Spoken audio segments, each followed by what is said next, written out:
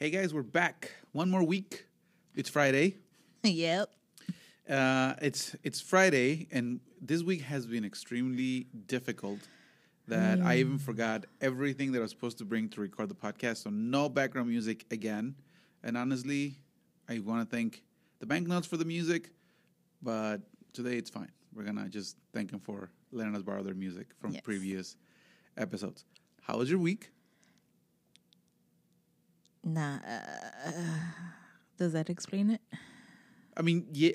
Well, no, not really, because I think it was a hard one. But but that's okay. We're here. We're in the show today. Yay! This is our safe space. This is where we can actually have a little bit of fun. Okay. Yes. So we're gonna have so much fun today, that the topics they send us are nothing but controversial. Like all three of them. I can't have nothing with rainbows and My Little Pony happiness. No, but we'll try. No, I want to thank again our guest our listener that sent us the topics, and she was very excited about these topics too. She sent them from last week actually, and we didn't have the time to cover all of them last week, which actually, by the way, they were pretty good too. I got some pretty good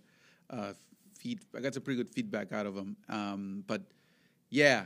Actually, one of them said, "Man, that was hot," and I think that what he meant was that the topics were a little bit controversial, and there are points of view were actually pretty good, not disappointing or anything, or they can also mean that they were hot. I don't know. I mean, from this guy, I don't even know what to expect. I mean, probably he meant that he was hot, and that was pretty much it. So thank you for the feedback. Thank you for everything, for the reviews and whatnot.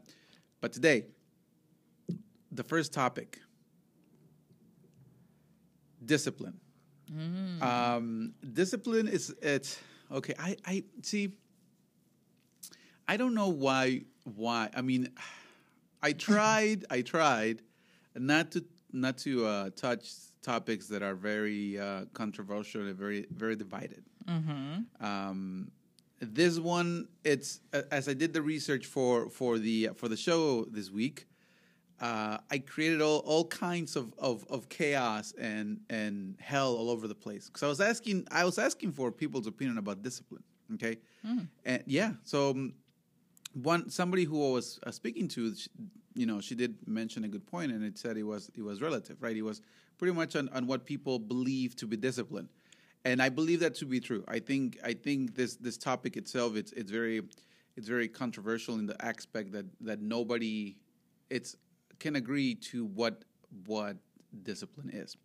So when I threw it at you, because I said, listen, this is what they asked for us to talk about, what did you think about the actual topic? About what were your first reaction when you heard that we were going to talk about discipline? I want to start there. Disciplining children? Well, no, I don't think she meant children. I think she meant discipline in general. And again, we're going to get into a little bit of detail on the difference, right, about discipline and the ideas. But just the word itself, discipline. What does that mean to you? Rules. Guidelines. Same thing, I guess. Rules that you have to obey. That's all I know. That's all you know? That's all I know because I had a lot of no. You can't do this. You can't do that. I'm great. Fine. Who said that? A lot of people. A lot of people said that. No, but wait a minute. So a lot of people are telling you, no. Yeah. Or are you just talking about me saying no to a lot of things that you said? You. Oh, okay, that was me. Now, the rest of my childhood was my mom and my dad. So. Oh, okay. Wait a minute. Hold on. So you're saying that I'm taking that spot? No. Yeah. Okay, I just actually pretty much. You being the older person and all. Yes. Hey. Oh, so I get it. So culturally, you have to respect me because I'm older than you. You're old. Yeah. Yeah. Okay. Mm-hmm. All right. I have to respect my elders. Fine. I was gonna say something, but I'm gonna let it go because you did had a rough week. Okay, you did had a rough week. But you're right. At some point, I started, and that's how I like to start all my conversations. Right, with the basic root of everything they're gonna tell us that we're gonna talk about. I want to start with the definition of it. Right, and discipline was not an exception. So I went to the dictionary, the Webster. I went to Webster Dictionary, and I found the definition. So the definition of discipline is the practice of training people to obey the rules or a code of behavior using punishment to correct disobedience. Okay? Mm-hmm. Right. Okay. Part of the conversation I was having earlier with this person is that I told her that I think that a lot of the problems that we have in society today, obviously not all of them, okay? So whoever's listening to it, like, oh my God, he's generalizing again. No, I'm just saying that some of the problems, discipline could be one of them, is the definition. We don't have it really clear. So I wanna put that in perspective. And with the definition that I just read, there's two words that come to mind that really grab my attention. One of them, it's practice, okay? And the second one is punishment, okay? I know that nowadays the association of punishment, it's a big no-no. It's a bad one. And I can understand why, okay? I'm not saying that punishment is good. I'm just saying that the word itself, it has a negative bias, okay? So can you agree with that? Yeah. Especially, punishment? Mm-hmm. Yeah. Yes. You're like, oh, yeah. Yes. Okay. Now, the second definition that I found is a branch of knowledge, typically one studied in a higher education. All right? So we went from a practice and then punishment for not obeying that practice to an actual knowledge of, higher education. And I can also agree to that, okay? And again, this is a dictionary, so people study this word, and then they came up with this definitions, and I think they are to be true. Now, if you guys are thinking, why is he so asphyxiated, or why is he so stubborn and stuck and just sticking to the grounds of the definitions, it's because my job requires for me to know all the definitions, so I don't use the wrong term to communicate better with the right person. Again, interpreting requires that. It requires me to learn the words and also know what they mean. So when I say it in the target language, I don't say something that it's going to be completely out of context and give the wrong idea to this person. So that's why I'm very focused on the definitions of words. And now that I'm recording you, because I'm recording her, she's giving me this look that I always keep telling you about. And okay, I want, go ahead. Explain what you're going to say, because I see you're giving me the look. That like, no, okay. I'm thinking just all your definitions. It's just too much contact words. I got to put it into sentences. I've been teaching too long. All day. Got it. Okay, so it's processing. Got it. Okay. Yes. So the third definition, it's to train someone to obey rules or a code of behavior using punishment to correct disobedience. Okay, pretty much it's similar to the first one in a little bit shorter context, but let's start there. It's pretty much, the dictionary says that it's the training of people, okay? I think that a lot of people at this point have a difficulty with that whole thing of training. I think that the actual word itself, it's very self-explanatory. I think that it is something that you train and you practice. The thing that comes with the word is that if you're training and practicing, and there's a sort of way of going out of the lines of what you're trying to teach, then there has to be a consequence to this. And I think that's where a lot of people get stuck, that if you want to teach someone something, there has to be consequences, but not as I wouldn't say severe. Okay, that's what I'm saying. Severe as the actual action itself. Okay, so that's what I'm thinking when it comes to discipline. What do you think? Discipline? I don't know. To me, the word discipline sometimes it seems a bit negative. Why would you say that? I don't know. It's just that every time, discipline this, or the way I was taught discipline, like the word itself, it's always in a negative connotation. But explain why. I don't see why. Because when I was taught, the word to use to discipline was punishment. I'm going to punish you. You're going to get punished. So the word punished took over the word, the word discipline took over the word punishment. So when I was a little older, and actually when I recently my daughter was born, I took some parenting class, because again, they don't come with an instruction manual. So I decided I don't want to mess this kid up more than what, I was messed up. So I said, I'm going to educate myself from the beginning, right? And one of the things that the instructor said was, we don't use the word punishment anymore. We use the word discipline. Okay, and this was 16 years ago. So now, 16 years later, that you're saying it. Discipline has a negative connotation. So I'm thinking why? Because of punishment. Like you, I thought discipline was punishment. Like if you don't do something, you're gonna get punished. Oh, yeah, okay, but so what word would you use? You and these words.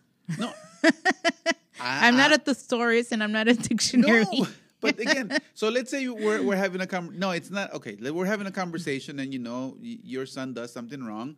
How will you tell him not to do it? Like what will be the word that you will use to substitute for discipline if you don't want to punish him? I don't tell him discipline, and I don't tell him you're gonna get grounded or anything. Well, I do tell him grounded, or stop it, you're gonna get in trouble. I'm like, but I've never used I'm gonna punish you. But okay. So I found this article, based on that, and the article was it's article F3. That's the name of the website, and the article is called "What Does Discipline Mean?" Right, and the person who wrote the article, it's very pro anti-discipline, right? So he's really not. He doesn't agree with the word discipline, right? And his definition was discipline is not rules, regulations, or punishment. It is not compliance, obedience, or enforcement. It is not rigid, boring, or always doing the same thing. So pretty much in this definition, because that's pretty much what it comes down to in the whole article, is that he doesn't believe that discipline are rules. He doesn't believe that discipline are regulations. He doesn't believe that the discipline is punishment, nor compliance, nor obedience, nor enforcement. It is not rigid, boring, or always doing the same thing. So if it's not any of those things, what is it? So what do you get from that? Then it has to be, discipline could be used as in other ways, right? Like, she's disciplined enough to have a workout regimen, or she has enough discipline, like concentration. Yeah, correct. So that would be the second definition, a branch of knowledge, typically one studied in higher education. Mm-hmm. So the other aspect of discipline is it's that you learn this behavior to gain something, even though it's really hard to achieve, right? Mm-hmm. For example, if I'm going to go to the gym, or if I want to learn a new skill, then I need to have the discipline, right? The time, the idea, motivation, I guess. The mental state, the motivation, the patterns of doing what I have to do to gain this new skill or lose the weight, right? Mm-hmm. So that's the discipline. Right, but I don't think whoever sent us this topic was talking about that discipline. I'm thinking that what she meant was that the discipline that we actually provide our kids at home, which I think it's one of the biggest issues we have today. I believe, and this is my personal opinion, guys, I believe that there is not enough discipline at the homes. That's why we're in the mess that we are. Yeah, and one of the things that the person that I was having this conversation said that it's a matter of perspective. So if I have a different definition of discipline and this person has a different definition, and then so on and so forth, then we're not seeing in the same page. So therefore, that's where we create the what's the word I'm looking for? The clash or the big tension that we have right now. Mm-hmm. Because if your definition is different than mine and we don't see eye to eye, then how are we going to come to an agreement in the sense of discipline? Yeah. I don't know. Like, because I'm having a brain fart right now. Well, did you write some notes? I see your... Listen, guys, she's been doing a great job with the note-taking. She's like... No, because then you pop up with your definitions, and I'm like, okay, this is left field. We're not talking about disciplining children, and then you discipline, and then I'm like, okay, now I'm lost.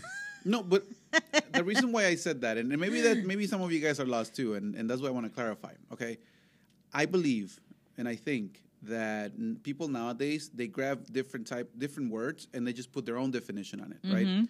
And they get out of their own definition they get their own ideas. Okay. Now we cover this many times in the show, where the idea that you have in your head, it's the one that you're going to react to, right? So what you believe, it's going to represent your actions, and your actions are going to represent in society, and so on and so forth. So it's like a chain reaction, right? Mm-hmm. So if we have a different definition of the word, then it's going to give us the idea, a different idea, not the wrong idea, but a different definition, different ideas, different actions, different reactions in society.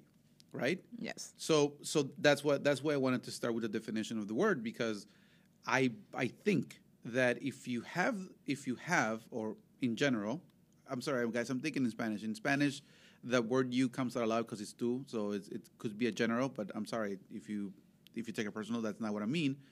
But in general, if we actually understood that the practice, it's a practice and it's a training of people to obey rules with the consequences that comes with that, we wouldn't be in this mess.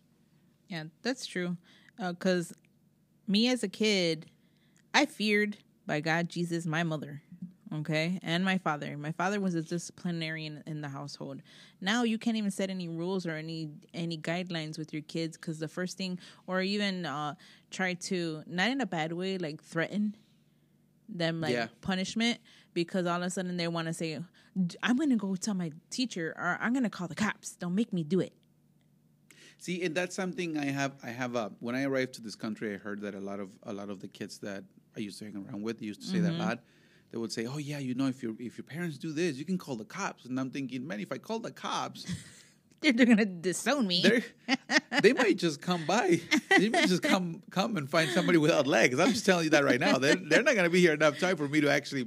They're going to take me for a reason. Yeah. So, and then I started thinking, if you call the cops on your parents, and this is back in the early 90s, okay? This is before anything happened, right? On the mess that we're in right now.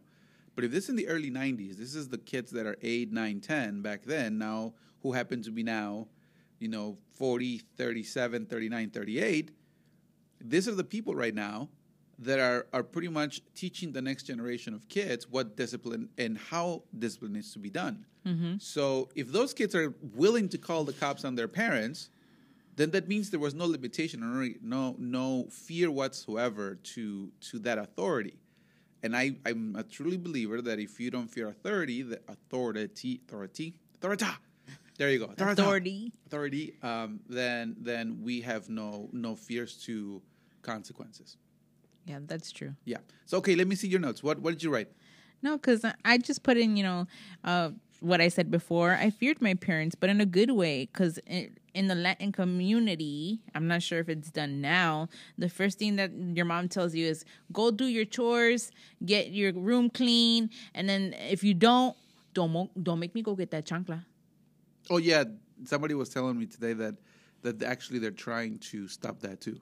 Oh, they're demonizing it by saying that that's not right. You shouldn't do that to kids. Okay. And then you had that was my time when I was growing up. Mm-hmm. Okay. And then you also had the other parents were like, "Oh, I'm going to take my belt. Don't make me take it off." Okay. And once they took it off, what happened? Mm-hmm. Beating. I don't think I want to know. But and then you have like the more Americanized, American born. I don't want to stereotype a generation or a culture, but you have the more American raised and born where like, oh no, as long as you're home at a certain hour, just remember, Jimmy, it's okay. You'll be home at a certain hour, then you should be fine. Don't worry, honey. And then these kids grow up to be reckless, and you can't tell me what to do. Not even my mama told me what to do. See, and I just have a really huge problem with that, because if a kid is saying, not even my mama tells me what to do, then what's the fear of authority? Authority, And again, I'm not trying to sound that I'm old fashioned. I'm not trying to sound that is wrong. I think that the kid needs limitations. Mm-hmm. Okay, so but if they don't have any limitations, then it could escalate to something else. Now, one of the things that you did mention, it's cultural. I did find the research that it states that discipline, it also varies among cultures. And I think that's true, especially here in the United States. Again, I can testify to Mexico because a lot of people in Mexico, they pretty much went to the same thing. For us, it was normal that if you talk back to your mother or your father, expect a whack in the face, right? And instead of saying, "Oh my God, poor baby," other people like, "Told you, you should have shut up." I would have hit you too. Yeah, I would have hit you too. Like if you were not done it, I would have done it myself. So that also plays a big factor. And I think that here, and I think it's already expanding to Latin America too, where they're not taking that because there are laws in Latin America and Mexico particularly where they're implying these new abuse laws, right? Where if you do some sort of a physical discipline to the child, then it's already a crime.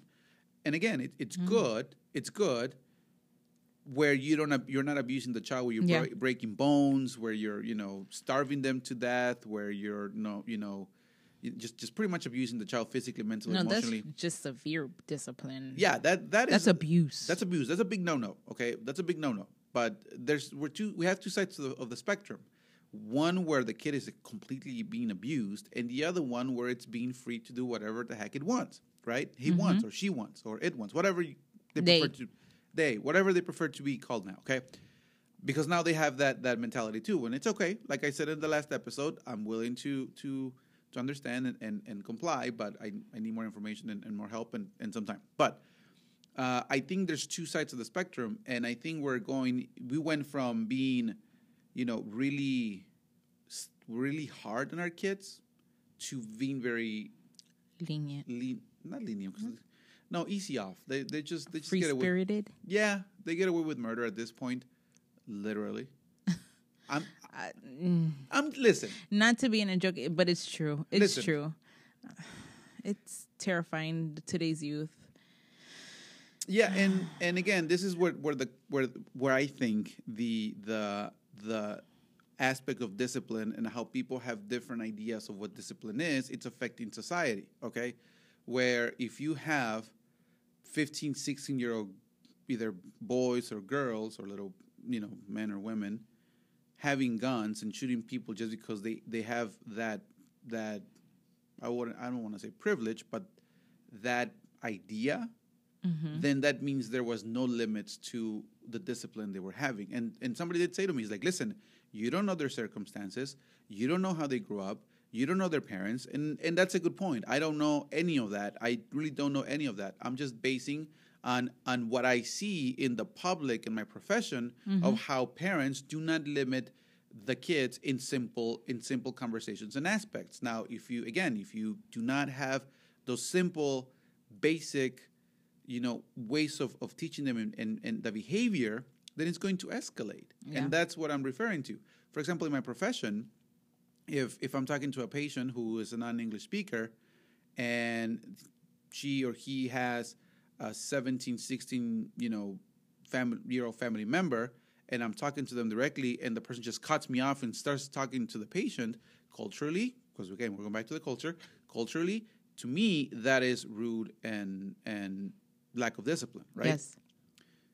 Do you believe that to be do you believe that to be rude as well? Yeah. I have a son. He's 7 years old, and he knows already that if mommy's speaking, then you need to be quiet. That is one of the rules that I told him. I said, if two adults are talking, you cannot cut. You have to say, excuse me, pardon me, and then you wait for you to speak and to be listened. And what if he continues doing that, though? Then I won't listen to him. Okay. But I guess at this point there wouldn't be a consequence or the punishment in quotes or the corrective disobedience, right? There's a discipline if he speaks to me in an ill manner. Mm-hmm. But again, it is rude, and he knows the difference between you have to wait until you're spoken to. Yeah, that's very good because, okay, not judge it, but I mean, it's interesting. I'm trying to change the word interesting to the word very good. It just sounded weird. But it's interesting because, again, you're trying, but yet he's still defying you. So he's very defiant at 7 years old. yeah. So then that's the other thing. Are kids more defiant nowadays because of the information and they're getting all this information from the internet and computers and all that stuff, versus us that we just pretty much listen and obeyed because they were our source of information, or is it because they're just being defiant? I don't know. I guess because he sees, like you said, electronics. He sees other kids and how they interact in social media. And I tell him, no. What you see on the internet and what you see on TV is not mommy time. It's not real time. I said, you ain't playing that in my house. I'm sorry. Not real time. What does that mean? That means, to me, the way those kids act is show. Because anybody on YouTube can make up a little script just to act up. Just because they act that way on YouTube or in any other social platform doesn't mean you're going to act that way in my home. That's actually, I never thought about it that way. It's very good. And then I would say interesting. But you got to take both sides, because if both parents are not saying strict but have rules and guidelines and the kids follow it, then it's great, because these kids already know the protocol of the household. If you got one parent like me, I'm not lenient but disciplinarian in the household, and my husband is like more free spirited. Oh, let him be, he's just a kid. See, that's and that's the thing that irritates me, because he doesn't know the difference on is mommy right or is daddy right. See, and that's a whole different factor that comes into the discipline aspect, right? Because now if you're contradicting each other, and he doesn't know which way to land, and I don't know if you guys ever saw Mr. Popper's Penguin. I mean, but one of the lines that it's interesting there with the Jim Carrey movie, it's the guy said to Jim Carrey, the penguins always go where the food is. Okay, the penguins always follow the food. Okay, and to me, when I heard that, I was like, oh, that's interesting, because I think that we do the same thing. If there are two parents who one is very lenient and one is very free spirit, the kids are gonna go with a free spirit, because there's no consequences and there's no limitations. So obviously, I mean, let's be honest. If we were in the purge, how many people wouldn't be doing the purge right now? If the actual rule was there, like, listen, 24 hours, everything that you do as a crime, it's all game, right? And anything goes. For a year, no crime. One night, everything goes. I believe that people will actually do it. Oh yeah, they would. See, and because there are no regulations, I think there is no limits, and that's one of the things that we're facing right now. Now, one other thing that I did find out, and again, this is just what I saw. I'm not saying this is the truth, but this is my personal opinion, is that every article that I read, it was focused on teachers. The teachers doing the discipline, teaching them how to, behave, how to grow, how to think, how to be destructive. You have to teach the kid discipline too, so you can actually teach the class. And I think that actually took away a lot of responsibility to the parents. Yeah. What do you think on that? Like I said before, I think the word discipline should start in the home. Why is it the job of the teacher? I don't think it's the job of the teacher. I think it's just being placed on the teacher. Yeah, they placed it, or they emphasize it as it being the teacher role. But I guess they mean it because where's the child most of the time before COVID? Okay, they were in school from 7:30 to 4. Okay, what's the parent doing? Full-time, hopefully, parent. Yeah, most of the time it's a full-time parent working. And what's going on? Parent comes out at 4:00, picks up the kid from school, and then on is what's the guideline from 4 to whatever time you stay up with your child. That's the limited gap time that you have with your child. Yeah. So you figure the majority of the time, this parent, this child is literally with a teacher. Yeah. So I guess they're saying, and I think that's a very good factor too, because, well, in the sense of the argument, because if you're only spending 4 or 5 hours with your child, and you're coming from work, right, and you're working 8 hours as well, and the last thing you want to do is come and reprimand your child. Yeah, I can relate to that. Me too. You don't want to come in and start yelling and punishing or correcting their behavior. You just want to give them 5 good hours of quality time where they can feel that they're welcome and to come to you. And I get that. Yeah. I think there's also other aspects where if you are a mother or a father and you still do not want to leave that single life behind, and I don't mean like going and sleeping with other women or men. I'm saying that you want to party, you want to go out, you want to spend time with the friends, and there's again everything comes in together where you start slacking a bit more off on being the parent instead of being going out and partying, which again it's fine, but also affects the child. Mm-hmm. So I think that a combination of all those little things, it's what is causing this problem. Yeah, and then sometimes it's not that the parents are now trying to outlive or live life through their teenage child. Okay, I think it's sort of that, what the latchkey kid is, where they have to latchkey kids in like psychology is the child literally raises themselves while the parent literally works a 12-hour, sometimes 16-hour shift. But that was us. Not all the time though.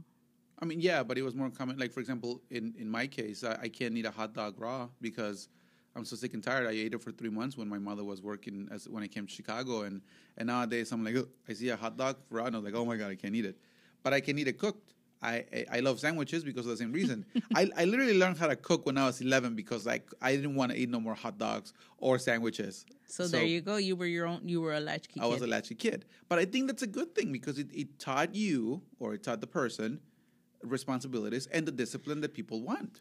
See, but that's different. That was you back in the day because you knew mom and dad were working and hardworking. I'm not saying the kids nowadays don't understand, oh, yeah, well, my mom's, away for 16 hours because she's working. Yeah, but in their mind, they don't think that way. My job is to stay at home, make sure to take care of the house, clean the house. Their mentality is, all right, mom's out. That means I could go out and play. And play sometimes means I'm going to go hang out with people I shouldn't be hanging out with. And who raises them? The streets. Yeah, depending on the area. Because area, it all comes down to culture. Again, not to be on the wrong side of the fence here, but they blame it on education. Mm-hmm. I can say that's a big factor too. I don't think I can completely agree with that because if people say, "Oh no, you don't even know what it is to live in the hood," well, technically, I didn't live on the south side, but I lived in an area where it was rough. Mm-hmm. I came from a town that it was literally starvation. There were days when I will, go without eating because my mother didn't have the money to support a meal back when I was in Mexico. Mm-hmm. But now I have a good life. I have a good career. I can say that, I was, in a sense, blessed, and we're going to talk about that later on. But I can also say that I could choose to be the person that could have ended up on the street as well. So I think that I think that there has to be a moment where we got to stop blaming the past or our area and then actually just take responsibility for what we're doing and then change our course of action. Now, it goes back to discipline. Yeah. The one you learn, the one that it's hard to do, but you got to do because it's for your own convenience and benefit. And that's what I'm talking about, that, the other definition was. But when I was reading the research, there was a couple of points that grabbed my attention, okay? And one of them was 3 styles of discipline, okay? One of them was preventative, the other one was supportive, and the other one was corrective, okay? The preventative, it can be defined as the measures of many educators take to avert misbehavior by keeping students engaged. Now, here's the key. Students. See, this is what I'm talking about. The teachers are responsible for this. Student, this is the best one I found actually. We believe that the best way to prevent classroom misbehavior is to provide stimulating curriculum that involves students so successfully that they spend little time thinking of misbehaving. Okay, I can support that. The supportive discipline is it's distinctive from punishment that is provided by students with suggestions and options for correcting behavior before a consequence is necessary. Reminders, redirections, and nonverbal communications are all examples of supportive. Okay, and correction, obviously, it's the one when you apply to aim to correct any behavior that may cause disruption, these behaviors or violations may be, and we can go on and so forth, right? Ignoring is one of them. Distraction, natural consequences, delay of privilege, loss of privilege, and timeout. These are great, but I wouldn't qualify them as as corrective, I will disclose them more. I will put them more under preventive. I think that if you wanna change the problem, you could do any of this. But there's gonna be a moment where you're like, okay, enough is enough. We need to teach you a hardcore lesson, because I'm a firm believer that if we don't do it, life is gonna do it. Yeah, that's true. Okay. Anything else before I close? Well, I don't want to be stereotyped. Like you said, it depends on the area you were born and raised. That you grow up to be what you are. Okay, because I grew up in the middle of Pilsen, 18th and all of the above streets. Okay, I went to school. I studied. I went to college. Okay, there were streets, gangbangers, and everything around you in the hood. Okay, that didn't mean in my mentality that I was going to hang out with gangbangers or be any sort of hoodlum. Okay, I think it just takes morals. I think so too. And discipline that has to be taught at home. I think if there's not a certain attention given from this parental guidance, I think it all depends on what you were raised on and what the past of your family. I guess it was brought down from generation to generation. If this parent really wasn't taught discipline, you think this future child will? Yeah, but then again, I go back to the same thing. You know, I understand the pass on of previous sins. This is what somebody did tell me. It's like, listen, we pay for the sins of our grandparents, and I said, I think that we have a choice of not to. And that's true, because I had a choice not to. No. And my mom, she was a stay-at-home mom, but she told me the rights and wrongs. She gave me the attention. She told me, you don't need to be out there. Your job is to be a student. Your job is to have good grades, and it's up to you if you want to be something and someone. Yeah, I think that in conclusion, what my style of parenting and discipline is, I focus on the emotions of my kids. Okay, I focus on them to be protected emotionally, and with that comes its limitations on my side. Okay, and that's what I tell them. Like, listen, if there's something I cannot help you with emotionally, your mom can help you because she's more emotional than I am. I'm more logical and more analytical, and I like to fix things instead of caring things. Right? I actually, it was funny because I was looking at a video today, and the speaker said, "I'm a fixer. I'll give you two options. Do you want me to listen? Is this a listening conversation or is this a fixing conversation? Because I can do both, but I we need you to choose, because if you want to listen, that's fine. I can listen to you, but then eventually you gotta fix it." And you always hear me say that. I always say that. I always say that, and I say that to my kids. But then eventually it comes to a point where I gotta teach my kids how to fix the problem, and not just do like like our parents did, where they give you a problem and they try and make you figure it out on your own. Because I think our role too as a parent is to teach them and discipline them the behavior of later on in life. And again, life is gonna suck. Life always sucks, but we need to do our best for us to be good people. Yeah. All right. Like I told my son, I'm like, you have rules from this time to this time. You have work to do. Once you're done with your work, then you could do what you need to do. You want to have a free time and relax, then you can. But remember, you have rules, and you have to go and finish your work. And it gets done. Yeah. And obviously, they're going to fight you.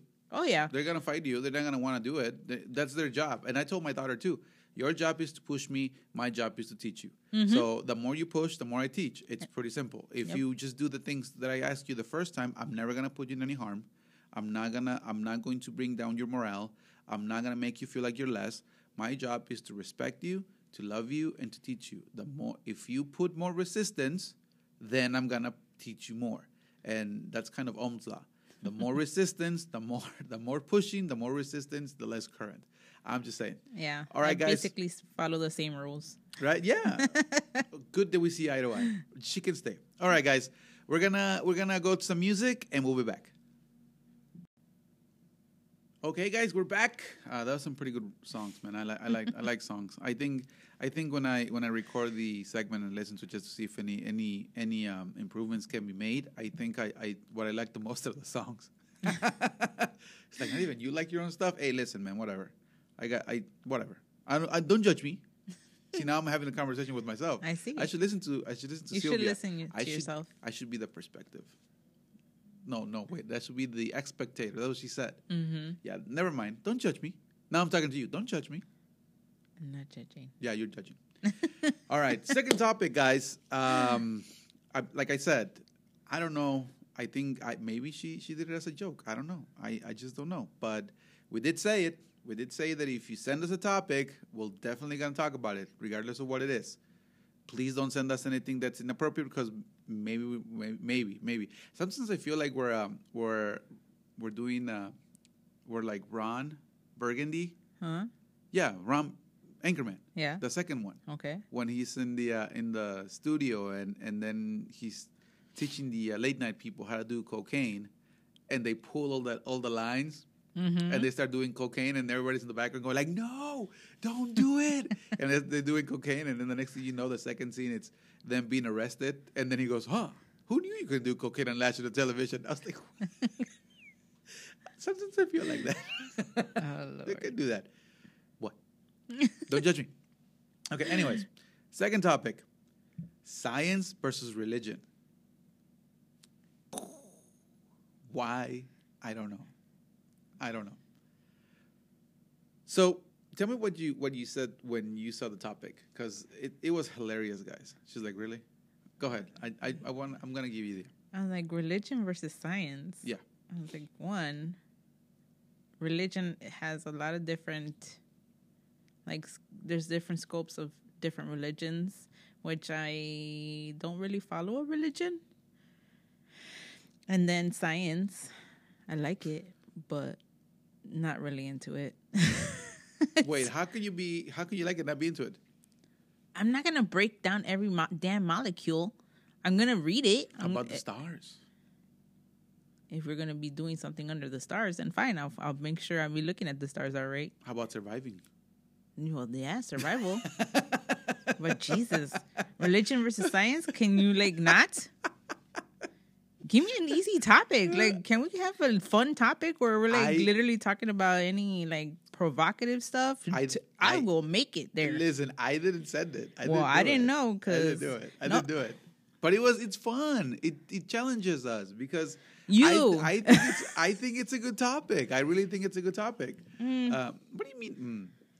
Come on, you just don't want to fight. No, this is that ding ding ding ding. It's Friday, man. I don't want to freaking think. That is true. That is true. She did want to change the days because she didn't want to think on Fridays. She did say that. All right, science versus religion. When they send it originally, I said, "Oh boy." I mean, not enough with the discipline, but I said, "Oh boy." But again, I'm not gonna chicken out. I said, "Fine." Science and religion. Religion. I think going back to the same thing. I'm gonna stick to the definitions. I'm not gonna give you the definitions though because that's just it's very simple. Just a wide. Just very simple. Definition. It's pretty much the what you believe and the faith in what you believe in. That's pretty much the religion and what you follow. I think nowadays it's just taken a little bit out of context. And again, I don't think it's wrong. I just think that it's creating another problem, which it's okay. We're gonna see the results in about 10 years, but that's not the point. Religion, it's a very good aspect of life. I think that religion, the word itself, it has a negative connotation. Is that what you said? Yeah, because it's already associated with something that it's bad. Not bad, kind of supernatural. Something really? Explain. For religion? Uh-huh. In my thinking, like, I know I'm gonna like have a lot of haters, and later they're gonna hate me. Hey, they don't message me, so that's fine. So, religion, a supernatural being, or more than one being that we believe in. Which, is it real? Is it not real? Is there a certain God? Is it who's the God? I think religion comes down to faith. Mm-hmm. I think religion, what it really shows, it's pretty much what you believe. And faith, by definition, it's the belief of something that cannot be proven or it's unknown. So I think that faith itself, it's good.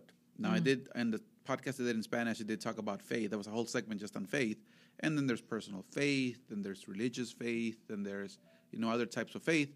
But we're focusing on the religion, and I think faith, it's what drives people, but I think religion, it's what's dividing people. Yeah. And the idea of their deity and what it does to people and in their mind, it's what's causing a problem with the whole idea and perspective.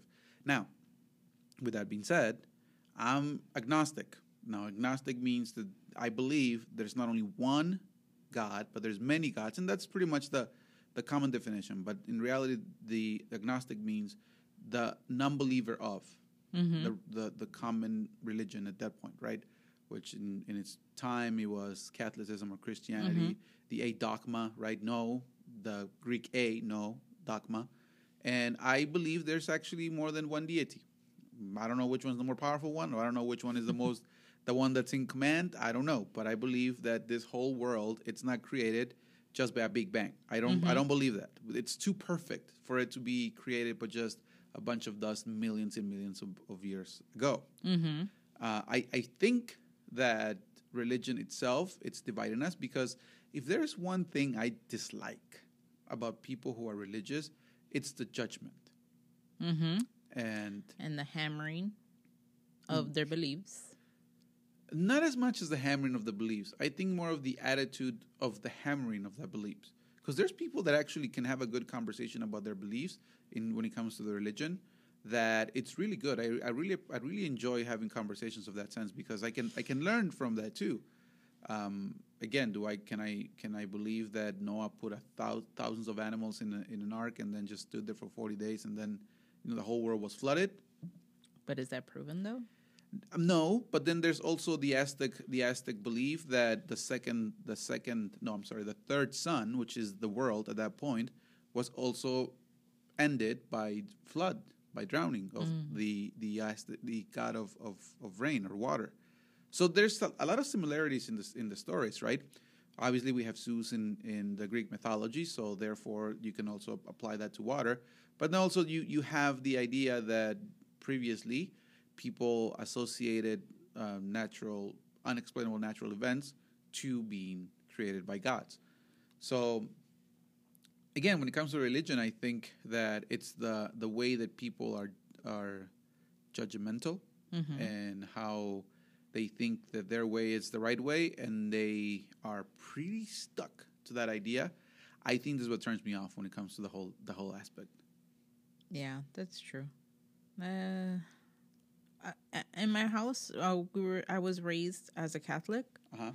My mom practiced it, but I kind of rebutted and tried to stay away from the church. I don't know. It was a lot of rules and guidelines and regulations that I really didn't believe in it. Like, you didn't like the discipline? No.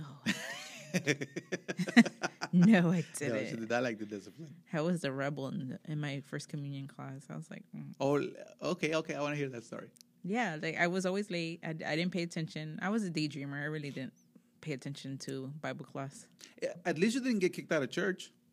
Well, because you would question everything. I literally have information to back it up. And you know what? I ain't playing with you today. I wouldn't do that. But that's my point. Like, for example, okay, this is one of the things that when I was growing up in religion, in Catholicism, was if one of the commandments says, thou shalt not kill, why did the Christians had all this, like 13 crusades? And I did ask that to a priest, and the priest kicked me out of church. And then I asked them too, why is it that if the commandment said that God is a jealous God and he does not like worshiping any other images, Exodus explains how when Moses came from Mount Sinai and they were worshiping the golden cow, he's like, no, we can't do that. It says here. So why are we worshiping all those saints, right? Yeah. And they kicked me out of the church again. So that's what turned me off to learn more about religion. And I'm just talking about Christianity. Eventually, I branched out to other different ideas like Buddhism, Islam, Hinduism. So like I started reading a little bit of everything, and that's when somebody said, what happened was that you confused yourself. And I said, okay, maybe that's what happened. In reality, I think I just opened up my mind to different ideas where I can respect people differently. That's where I got from it. Okay, but apparently to him, because again, he was like, pow, hammering, I was wrong, and that's okay. I can respect his opinion. But okay, why were you a rebel when you were a kid in church? What didn't you like about the religion? I don't know. It didn't intrigue me. But what is it to intrigue? I mean, saving your soul is not enough? Why do I have to save my soul? Do you want to burn in hell for the rest of eternity? Is there hell?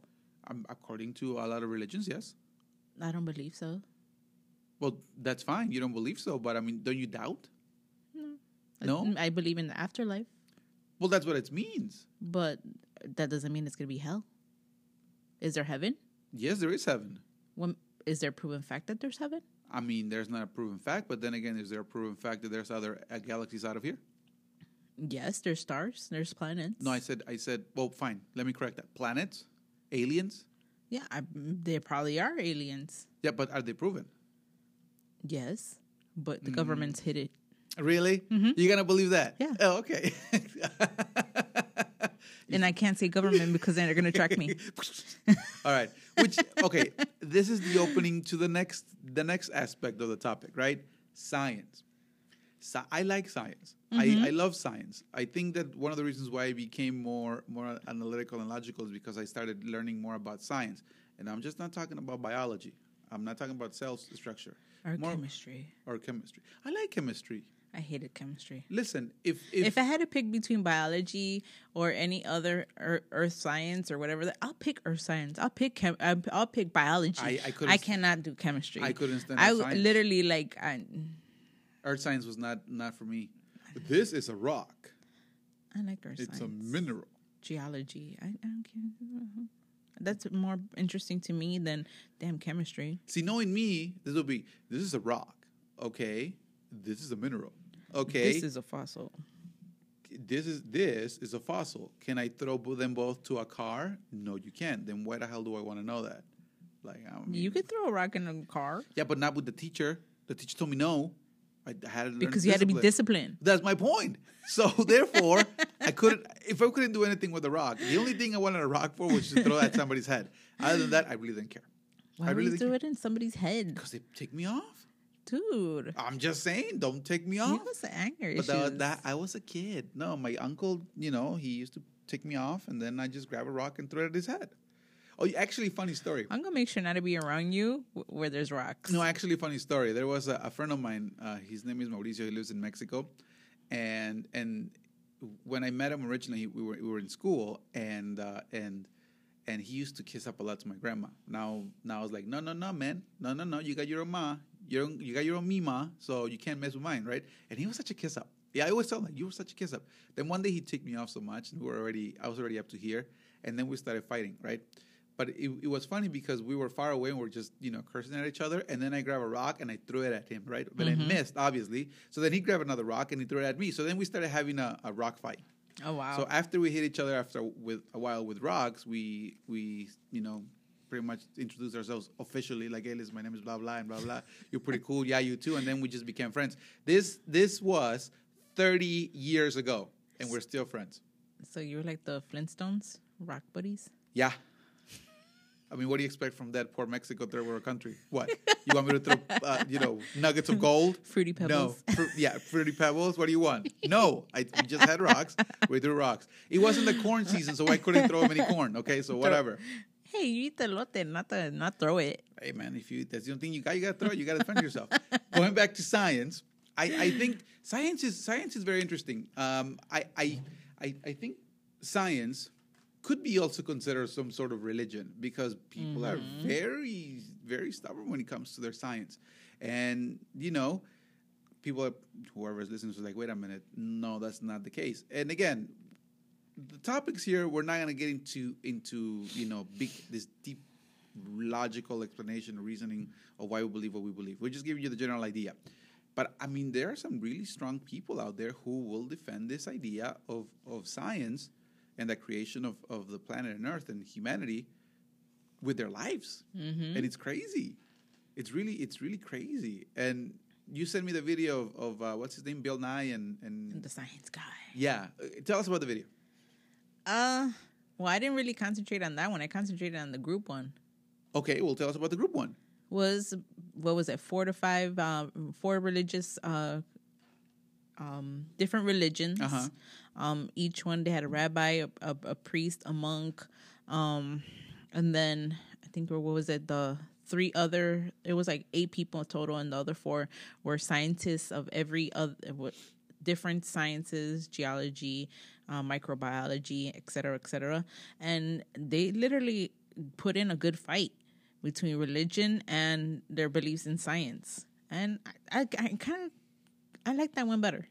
I like that one. I did, because different religions, like they said, there's different beliefs in religions, and a higher being. For the religious side, they had a higher being that they believed, a different entity, deity that they believed in, and that you can't prove them wrong because it's their faith, their morale that they have in the religion side. And the science, of course, had a question, is there proven fact? Is there facts that there is a God? And why is it any different with us believing, there's another being outside of this earth? Yeah, and it's interesting when I saw that video too, because they had a pastor, they had a Buddhist monk, they had 3 different branches of religion, right? And I think the other one was it was a priest. I think it was one of them. Priest, or I think it's either a Christian. Well, it was a pastor, Christian pastor, the priest, and the monk, and the Buddhist monk, and then the Catholic. Yeah, well, he was a priest. Okay. He was a priest. What I like about that video, it's the fact that they all came to the consensus that 1, they were all afraid. That 2, that they all had struggles, and they based themselves on their faith to actually surpass those. And 3, there were no arguments of which one is better. Yeah, there wasn't, and that's what I actually liked. And that's what I like too, that they were able to actually say that, yeah, listen, my beliefs are my beliefs, and my faith is my faith, and there are times when I doubt my faith, like the pastor that was talking about when somebody hurt his shoulder, and he goes like, hey, listen, I believe that 5% of the things when I pray, they're going to happen. He's like, I don't even have a 90% for sure. No, it's like, it's only 5%. But then this guy came, was having problems with his shoulder, put his hand, prayed. The next day, the same guy called him like, hey, you know what happened? My shoulder got better. And he admitted, he's like, listen, I'm a pastor, but there are some moments where I have doubts. And I think when it comes to the religious aspect, I like to hear that. I like to hear that people are also down to earth, like, the ones who are not believers or atheists or whatnot. I think that it's best when they accept your ideas, and they can say, listen, your ideas and your doubts, I have them too. Even though I believe in this entity that's gonna take care of it, I have those doubts too, and it makes them human. Versus the fanatics, the really hardcore believers that, no, God's gonna fix everything and whatnot, and they don't see anything else besides that. And it was pretty cool. Yeah. The scientists, though, on the other hand, there are some atheists that are really hardcore atheists, and they want to convince everybody else. Because again, that's why I say it's a religion. Because you have, from both sides of the coin, you have those extremists, right? And there's some atheists that are like, hey, listen, you know what? I think that religion, it's a good idea. Don't push me on it. Yeah. I'll respect you. You respect me. We're all good. But they're the other ones that are like, listen, hardcore. No, I want to change the world. Let's just, stop believing in a deity. And again, that's just another aspect that I think it's wrong. What I like about that video too is that the 3 scientists were also they agreed that not everything can be proven. Yeah. And that's one of the things that scientists sometimes they forget, that not everything will be proven. True. And that's when they become that hardcore, aficionados of science, and they want to prove and disprove something else. So in the moral of the story, I guess that in my perspective, and this is something I follow too, I respect anybody who has an idea on a religion, and I have a lot of friends who are Christians and non-denominational and Catholics and whatnot, and Jehovah's Witness and anything. I have friends who were Muslims too, and friends who are Hindu, and friends who we shouldn't call them friends, because last week I did say that I only have acquaintances. So it's acquaintance, that people that I know, and I respect them. And I always tell them, listen, I don't share your beliefs in that sense, but I respect them. And if you respect my beliefs, I'll respect your beliefs. And we have a cool time. But I also found doctors who, just because they can open up the body, they think they're superior, and I don't like that either. So I don't practice that. I think that if you respect my ideas, that I do believe there's a deity, but I can also find the logical explanation and the reason behind anything, and prove it scientifically speaking. And I can totally go down with that. Mm-hmm. I lost you somewhere along the way. I was waiting for you to finish because I didn't want to cut you off. No, go ahead. I'm like listening. I have the video, guys. She's literally going like. I literally been up since.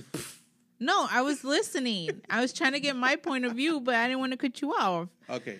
I believe in science. I believe in every form of religion. I'm not saying I'm religious, but like you said, I will hear you out. I want to hear your beliefs, your gods or your religion. I'll hear it out. I'll get information off of it. But again, to me, you're not going to be wrong. Everyone has their beliefs. Yep. And there's nothing right or wrong when it comes to, science, yes, but religion, no. I don't think there's wrong in science, though. I think that the scientific method, it's designed to prove one thing, right? That's pretty much what it is. You're gonna always have trials and tribulations. Yeah, but that's not what I mean. With the scientific method, what I mean is that you could say, for example, if I combine the color blue with the color red, it's going to give you purple. That's pretty much the hypothesis, right? In a scientific method. So then you go in and you predict what's going to happen, and then you go and you do it, and let's say that for purposes, it turns green, right? So then you go and say that your question was it didn't turn purple, it turned green. Okay, so then you go and say what caused it to be green, right? So you go back. So it's not that you're wrong. It's just the fact that something went differently than what you didn't expect. In some sense, right? In the majority in cases, and especially in psychology, when you're saying, okay, this factor will impact in a certain way, and then when they try it and something goes wrong in that sense, they go back and they see that one of the factors that they didn't actually see was there, and then they have to go back and do it all over again in a whole different aspect until they come to a rationalization of what it is to be true. But I don't think they're wrong. I just think that they haven't gotten to the right answer. True. But again, I'm here to listen. I'm here to not judge you. And but at the science point, you do have to, because you have to have that argument of saying you might be wrong, and let's try it out. Let's test it. That's what I like about science, that you can have an actual open conversation about something that you think or I think it's wrong, and test it out to see the result. I'm afraid that people nowadays, they don't want to have in that sense that conversation because they're afraid of being wrong. And I think that science teaches us not to be wrong, but just to prove that you are to think outside of the box. To think outside the box. That's right. So I think that's what we need to have this conversation. Now I think, again, if you want to go back to the discipline, is that we're so used to now everybody being so overprotected that they don't want to have the conversations that need to be had without being offended. And I think if you want to put it in the scientific aspect, I think that if you approach it in the proper way, applying the scientific method in the psychological perspective, you can actually achieve more by having conversations than not. I mean, that's what I think. Yeah. Because in some religion, don't they not believe that dinosaurs existed? Right? Yeah. Scientists do believe, and there's proven fact that there were dinosaurs. Yeah, but then, no, I also heard somebody from religious perspective saying that when God created the world in Genesis, he said 7 days. But who is it to say that it was literally 7 days, 24 hours? Because, again, the concept of time it's human, not a religious, not a deity aspect, right? So who is it to say that in those 7 days, 1 day could have been millions of years? I mean, he did create animals. So on the third day, right? Yeah. So then if you go, I'm sorry, I'm not sure if it's the third day, but one of the 7 days, he created the animals, right? But before then, he created the stars, the universe, and then the earth, right? And then I think in the other one, he gave light and life, right? Who is it not to say that the Big Bang started with that sense, and then eventually as years, billions and billions of years started happening, then you got to the point where humans came out of the sea and then created animals. So again, if you want to see it in that perspective, they have a lot of similarities, creation and the Big Bang. So that's why I just gave up on having that explanation, because I know I'm never going to reach the answer. And that's one of the things they said in the video. We're never going to find out because we weren't there. All we have to do is, after the intellect, there was this quote that one of the scientists said that, no, actually it was the rabbi or no, the Buddha, where he's like, it's important to have these intellectual understandings and speeches. He goes, but it's that's about the unrecognizable. I can't even say the word right now. Unrecognizable, but understand that it takes experience. As long as we experience what we're thinking, what we believe, then no one's wrong. Yeah. All right. I think we're going to close with that because that's actually a pretty good closing. All right. So we're going to go to more music and we'll be back after this. Okay, guys, we're back. And third segment. This is okay. This one, it's going to be a little bit more down of my. I'm gonna start actually poking Nelly Baby's brain here, and I'm gonna do a self-reflect in this one. Yes, I'm gonna do a self-reflect. Now, yes. Now the reason why this topic came is because I was on Facebook the other day, and there was a meme, and in the meme you had two pictures, right? One was Captain America before he got the superhuman serum or whatever. And it said on the bottom, it said, the guy who can lift 100 pounds of feathers, right? And then on the second picture, you had Captain America after he got injected with the serum. And then it said, the guy who can lift 100 pounds of steel, right? So then somebody in the comments went and said, but this is kind of odd because steel is heavier than feathers, right? So then the second guy comes over in the conversation and says, yeah, I understand that, steel is heavier than feathers, but they're both 100 pounds. So you're not comparing the two when it comes to density. You're comparing on the weight. And obviously 100 pounds is the same as 100 pounds of feather. It's the same as 100 pounds of steel. So then a third person comes in and goes, yeah, I get you might, but steel weighs more, right? So then the guy goes back and says, I understand, but I think you need to go back to your science class because you need to understand so you can learn how to weight that 100 pounds of feather is the same as 100 pounds of steel. So then they start going back and forth about it, and the guy got so fed up with the whole conversation. He's like, you know what, I'm done. I'm out.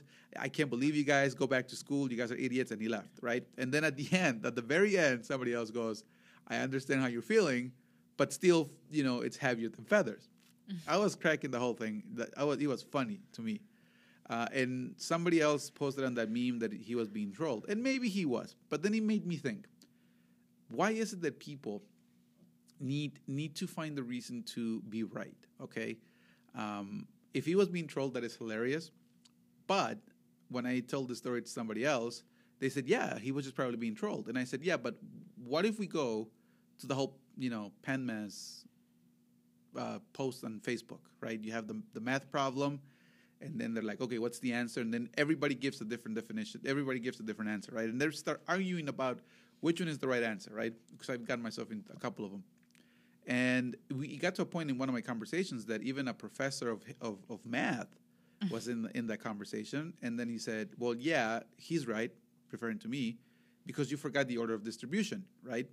And then the person who posted the post goes and says, yeah, but in this case, I think it was division was before multiplication or something like that. I forgot the conversation. But he said, no, because of the order of distribution that pretty much gets blocked out.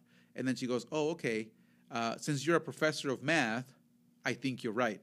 So she left it even as a doubt. I'm like, okay, so why are you doubting a math professor?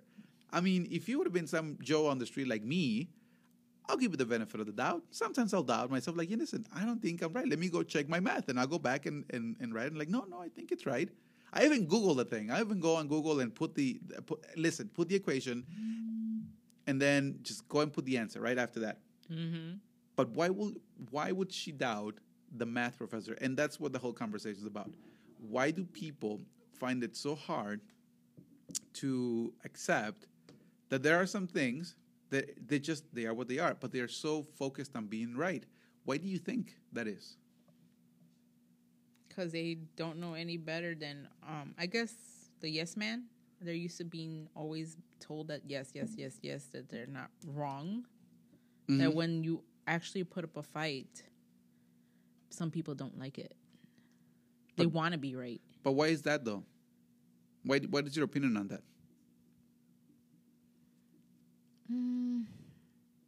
You're not always gonna be right. I understand that, but why do you think people need to be right? Especially here with social media. Sometimes I get into a post that people are just fight for seriously get into these huge arguments about being right, even though a lot of people say, no, man, you're wrong. They're like, no, I think you guys are wrong. And they get personal. They insult each other because they want to be right. And sometimes they don't see neither the logic or the explanation that makes sense. Nothing. They just want to be right. So why do you think that those kinds of people on Facebook want to be right? And I know it's a very difficult question, but I want to expand on the topic. That's what I'm doing. But why do you think that is?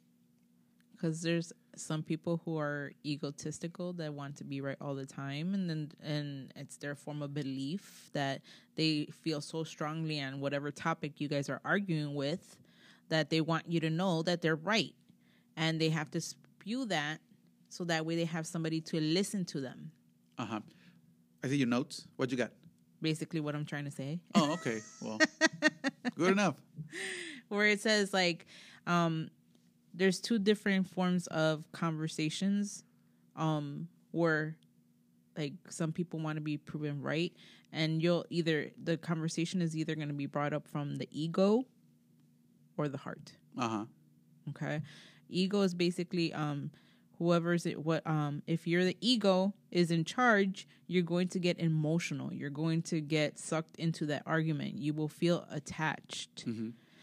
And if it's the heart is in charge, then you're actually in control of the way that you're behaving. You're going to have to totally different conversation because your heart is actually in the conversation.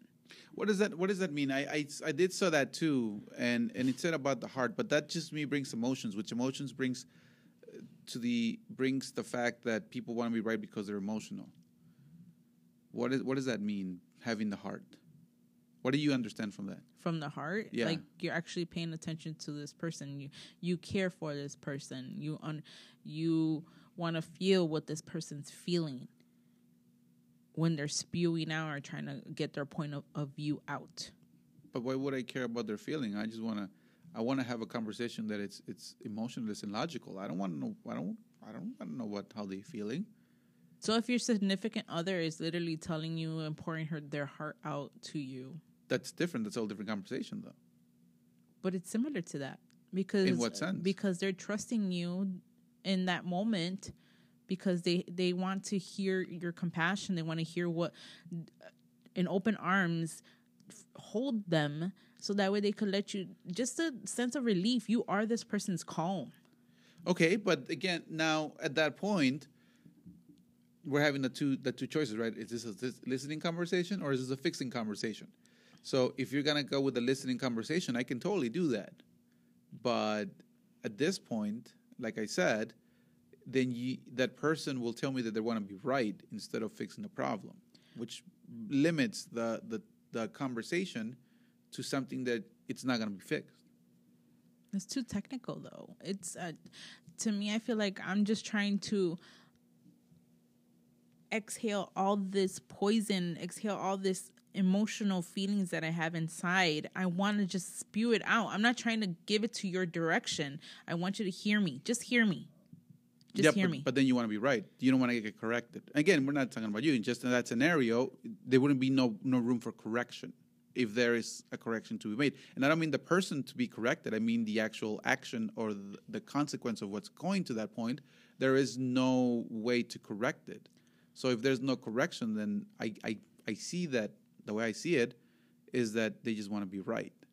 But it's not that they're trying to be right. What if that person, I don't need you to solve the problem. I don't need you to see if it's right or wrong. I just want to say this person wants to just spill out what they're feeling at the moment. Like, I want to feel, but I just need you to listen. Listen, and if there's a moment where I need you to listen, and maybe I want to cry. Maybe I want to scream. But I want you, maybe in the end, not to solve my situation, but to hold me and hug me. Yeah. So I could feel better. I hear what you're saying. I really do. But I think it just goes back to the point where everybody feels they need to be right. And I think that that could be an issue, because if there is no room for correction, then that's why we have all this post on social media, because nobody wants to be corrected. They just want to be right. And they also bring out, no, because I think that blah, blah, blah, blah, blah, blah. And I think that blah, blah, blah, blah, blah. And I think that, and they just start getting offensive, and they start getting, personal and everything. And I feel, and I think that is because the feeling is there, and they just want to be heard, and they want to express themselves, but they're causing more harm than good. So why would somebody want to listen to someone that is being offensive and corrosive? See, and this is why I don't comment online. And if it does start any situation, I press delete and leave my comment. Oh, delete it. And that's good in your sense, but it's a difficult question to answer, because we're generalizing in this sense, right? But in that group of people that get emotional in that argument, that's what the problem is, because it's not only on social media. A lot of the videos that I saw today guys, seriously, I went from my lunch break, went to see a couple of patients, came back and continued seeing videos on people who wanted to be right. And I'll be honest, the majority of the videos that popped on YouTube were from conservatives, okay? But they were giving some pretty good arguments and some pretty good points of view. And again, I can land in the middle of the leftist and the progressive, I'm sorry, the leftist and the conservative, but there are some pretty good arguments there where they're emotionless and they just give you the facts, and the leftists, they just get so overwhelmed with emotions that they're not listening to the reason of the actual facts. So I think that the actual facts sometimes speak louder than the emotions that people bring. What do you think? Because I know you're an emotional person. You're gonna make me cry. No, not on the show. Jesus. See, and that's what I mean. I'm just throwing out the facts. But and when I said that I wanted to open up to the judgment. Here's what I meant. I personally am very stubborn, and sometimes I do want to fight to be right, and that's why I'm saying it.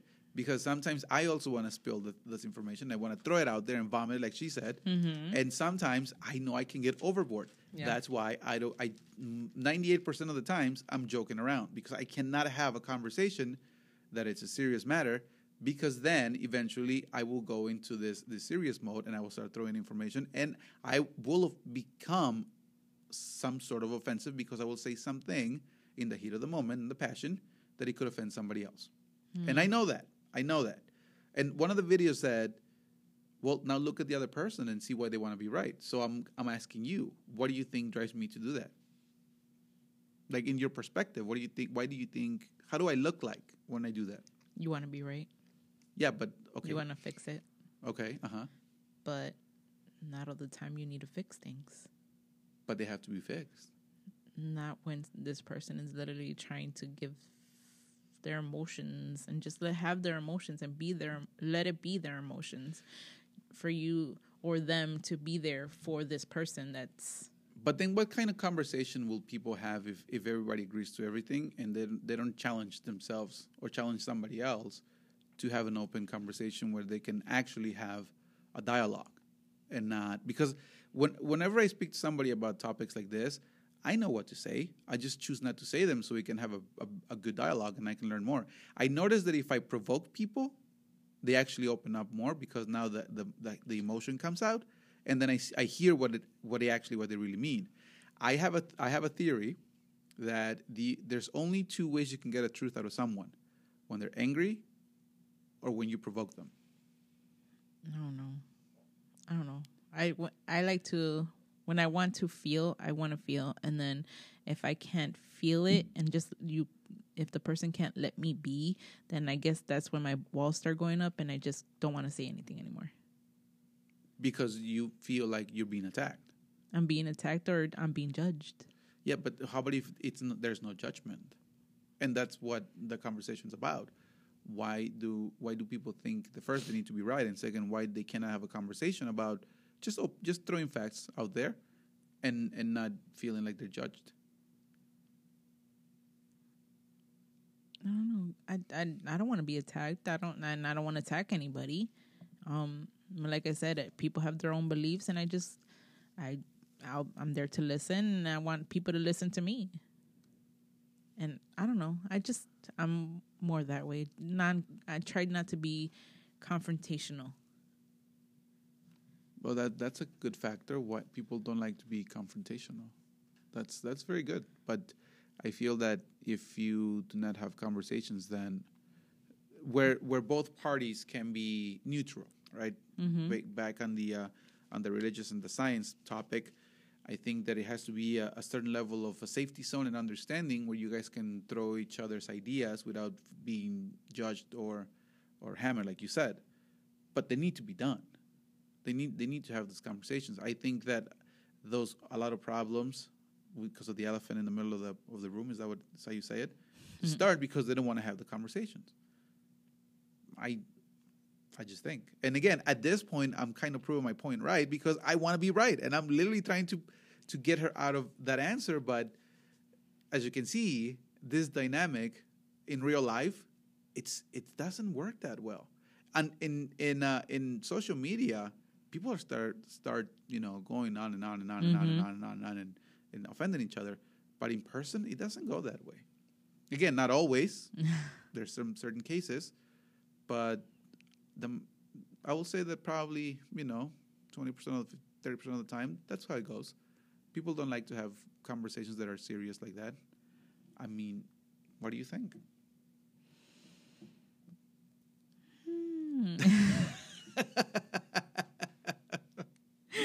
I don't know. What you got? I don't want to be. I'm not right. You're right. I don't know. I'm wrong probably. No, you can tell me I'm wrong. That's what I'm telling you. You can tell me that I'm wrong. I think I'm capable enough of understanding when I'm wrong. You can tell me I'm wrong, and that's the issue. Sometimes they come too hard, and people are like, "Oh, you can't tell him that you're wrong because he gets upset." It's not that I get upset. It's just the fact that you believe that I get upset, but I don't get upset. I like when people tell me that I'm wrong because then there's something I could fix, and that's when I say that people right now want to be right in that sense because they're afraid to fixing things, and they're afraid to seeing something that they're afraid of changing. And I think that that's what the issue comes down to.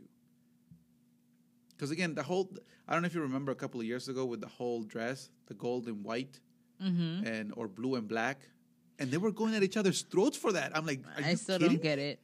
Don't get it. Don't get it. I know it was white and blue. I didn't see no damn gold.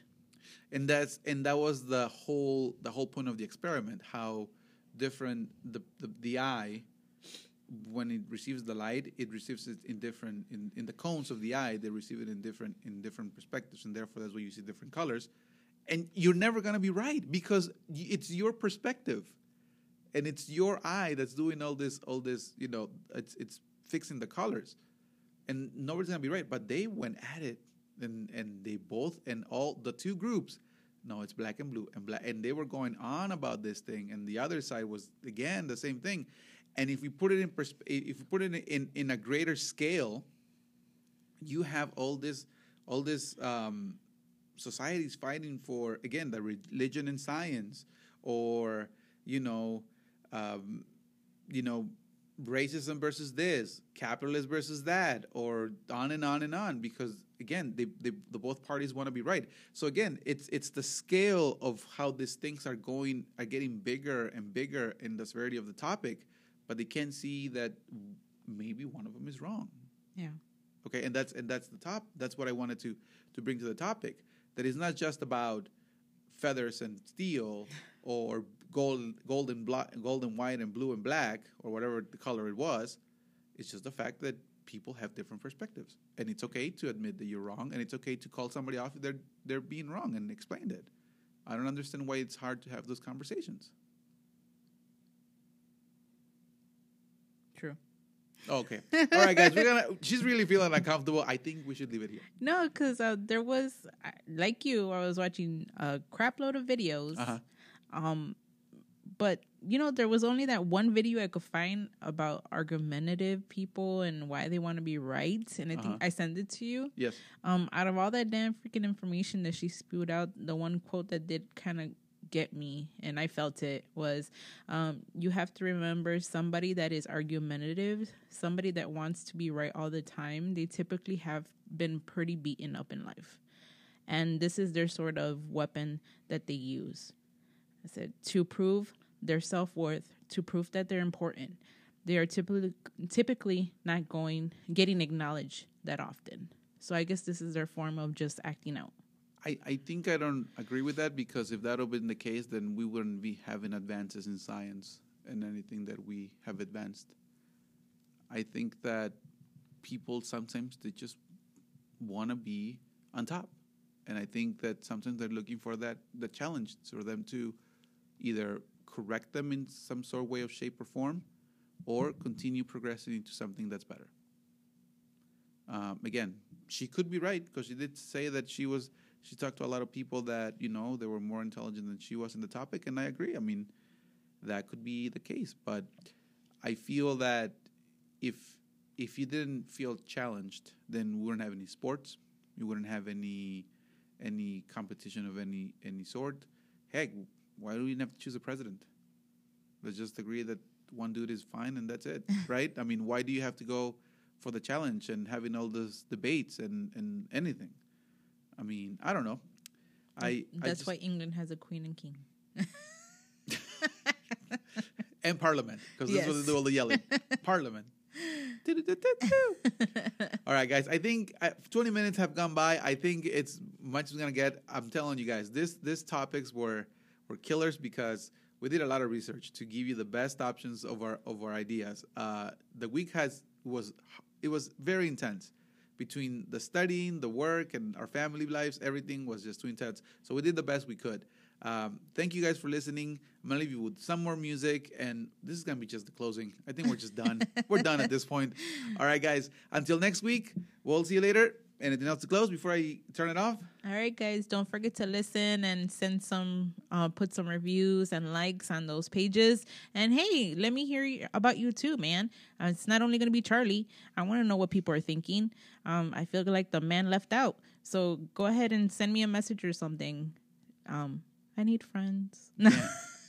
Charlie's not my friend anymore. No, I am her friend. But anyways, so if you want to listen to exactly what friends are, go back to the last segment and listen to it.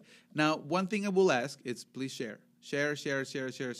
Follow, like, and listen. Yeah, and comment. Tell us. I want to hear you guys. I want to hear you guys telling me that I'm wrong and what I could... Please. And what can I improve? Okay? Please tell him that I sent you and tell him he's wrong. Yeah, please. Tell me that wrong. And he made me cry. I did not make her cry, okay? So I did not make her cry. People that know me like, oh, yeah, he definitely made her cry. All right, guys. Until next week, peace. Bye.